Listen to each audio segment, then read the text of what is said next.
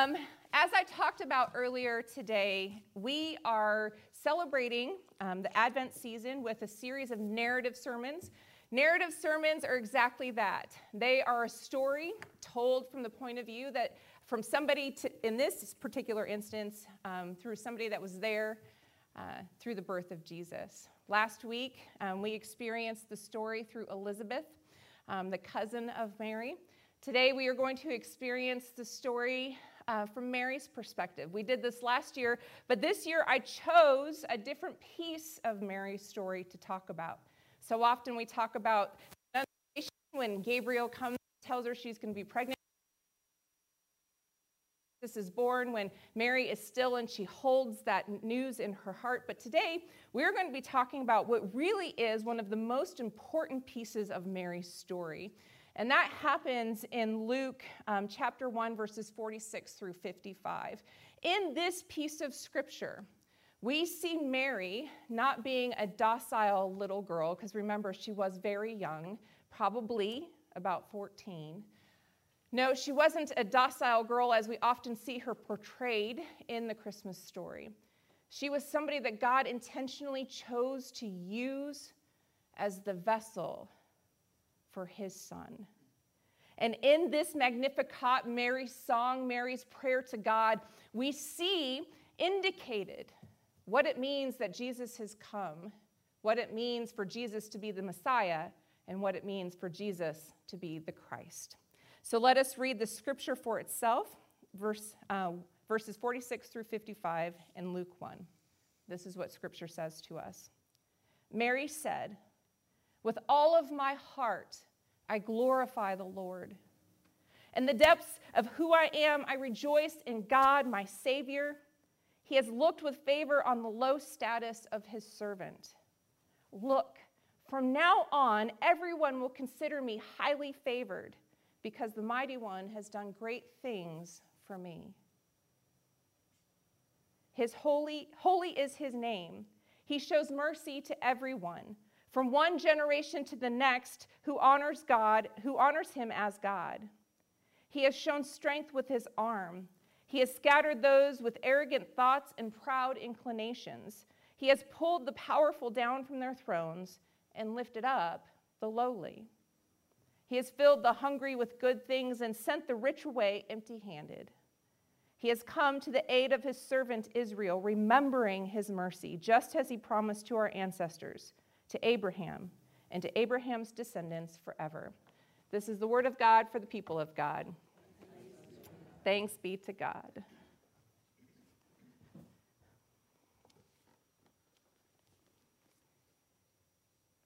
I think I'm beginning to see. I think my eyes are beginning to be opened to what it is that God is actually trying to accomplish with sending his son. I think that maybe, just maybe, I finally am beginning to understand what it means for this baby to come into the world. I was completely lost after Gabriel came and told me that I was going to be with child. Completely lost. I wasn't even married yet. I'm still not married. I couldn't understand how a baby was going to come into the world through me, not only because I wasn't married, because I haven't done those things that require you to do in order to have a baby. Yet I'm pregnant. I am pregnant. I am with child. And it wasn't until I walked into my cousin's house that I really began to understand, that I really began to see, that my eyes became open to the work that God was intending to do, that God is intending to do in this world. You see, as soon as I heard from the angel, I went to my cousin Elizabeth's house. I knew I needed to be with somebody who could be with me, who could be present with me. My cousin is so much older than me. She has so much wisdom. She has so much knowledge. She has lived life in all the facets of it. And she's in her 90s and she's pregnant. Can you believe that? Pregnant. I knew Elizabeth was where I needed to go. And when I walked into her home and she opened those doors and she looked at me without me saying a word to her, she said, "Mary, how blessed are you?" She said, "Mary, that child that you hold in your belly is truly our Lord." It was then that I knew. It was then that I began to trust. It was then that I began to see, because I hadn't said a word to Mary, to Elizabeth, about me being pregnant. I hadn't said a word, and she knew. I'm not showing. There's no evidence whatsoever that there is a baby held within my womb, yet she knew. Not only did she know before I said anything, she also knew that this baby that was within my belly was not something that was born of sin. It was not something that came from me making a mistake. It was not something that I know that the rest of the world is going to think about me, that I worry that Joseph is going to think about me. She knew that this baby was the Son of God.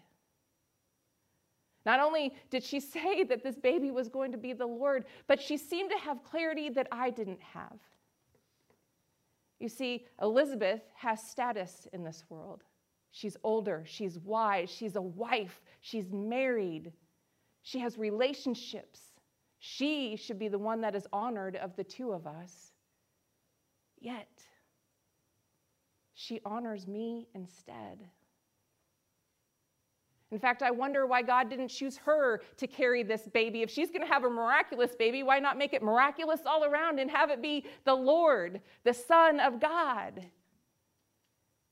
She seems like a better choice. It seems like the community would think that she is a better choice. In fact, I've wondered many times since the angel came to me why it wasn't the queen, somebody of royal status, somebody of any status that God chose to hold, to be a vessel, to grow, and to look after his son. But he chose me. And in choosing me, I understand completely that not only does God love me, but God sees me. God sees me. God values me, a nobody. God values me. I'm not going to lie. I was excited to be Joseph's wife. I was excited to be his wife because then I could finally be something, mean something. I could matter in this world in which I live. I could start to build a legacy. And even though Joseph is a humble man with a humble job, I knew that together we would be more than we are apart. But God didn't wait for me to be something in order to use me. God saw me exactly as I am today, and God chose to use me, my humble womb, to be the vessel for the Messiah. You see, it's in this that I'm beginning to understand, I'm beginning to see that not only does God see me, but that God sees all of us. In this culture in which I live, it seems to be only the important people that are recognized. It seems to be only the people who have influence and political power or economic power who matter to others, while those who have trouble feeding their families, who have trouble making it from day to day, they are cast aside.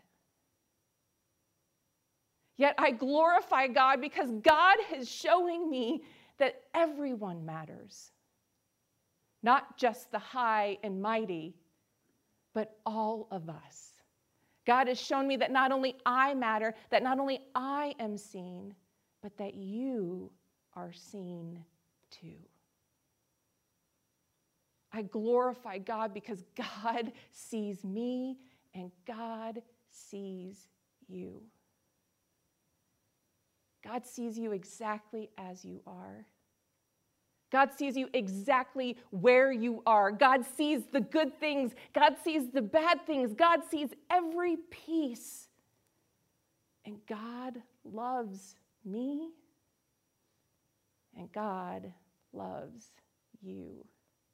Holy, holy is a God who sees beyond what the world sees into our hearts and into our souls and loves us unconditionally.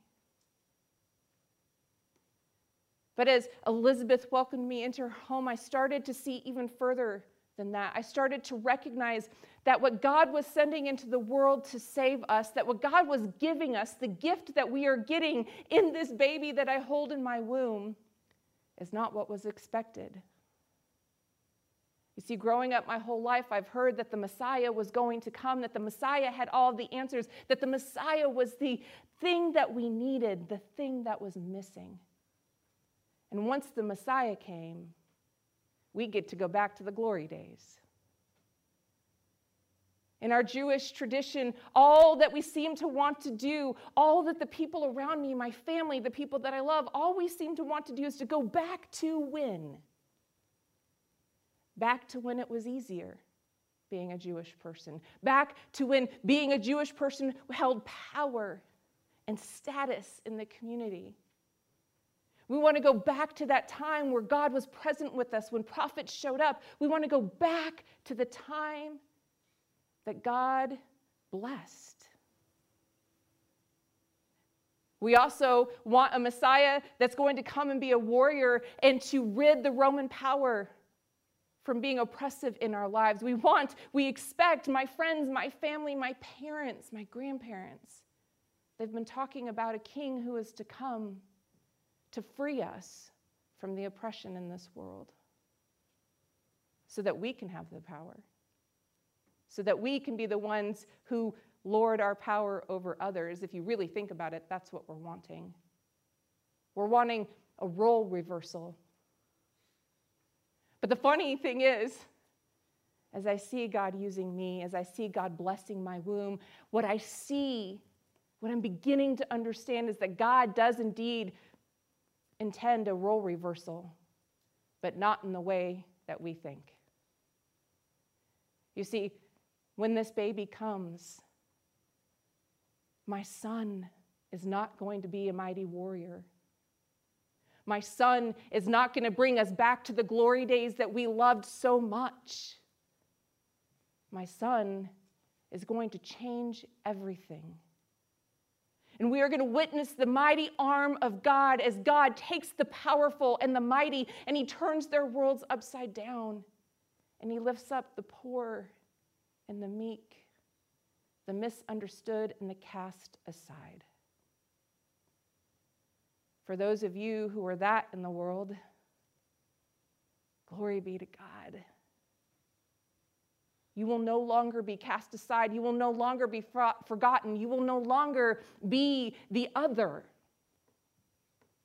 But for those who have enjoyed power in this world, I fear for my son. I fear for my son because their power is going to be lost and my son's life is going to be threatened. I know it.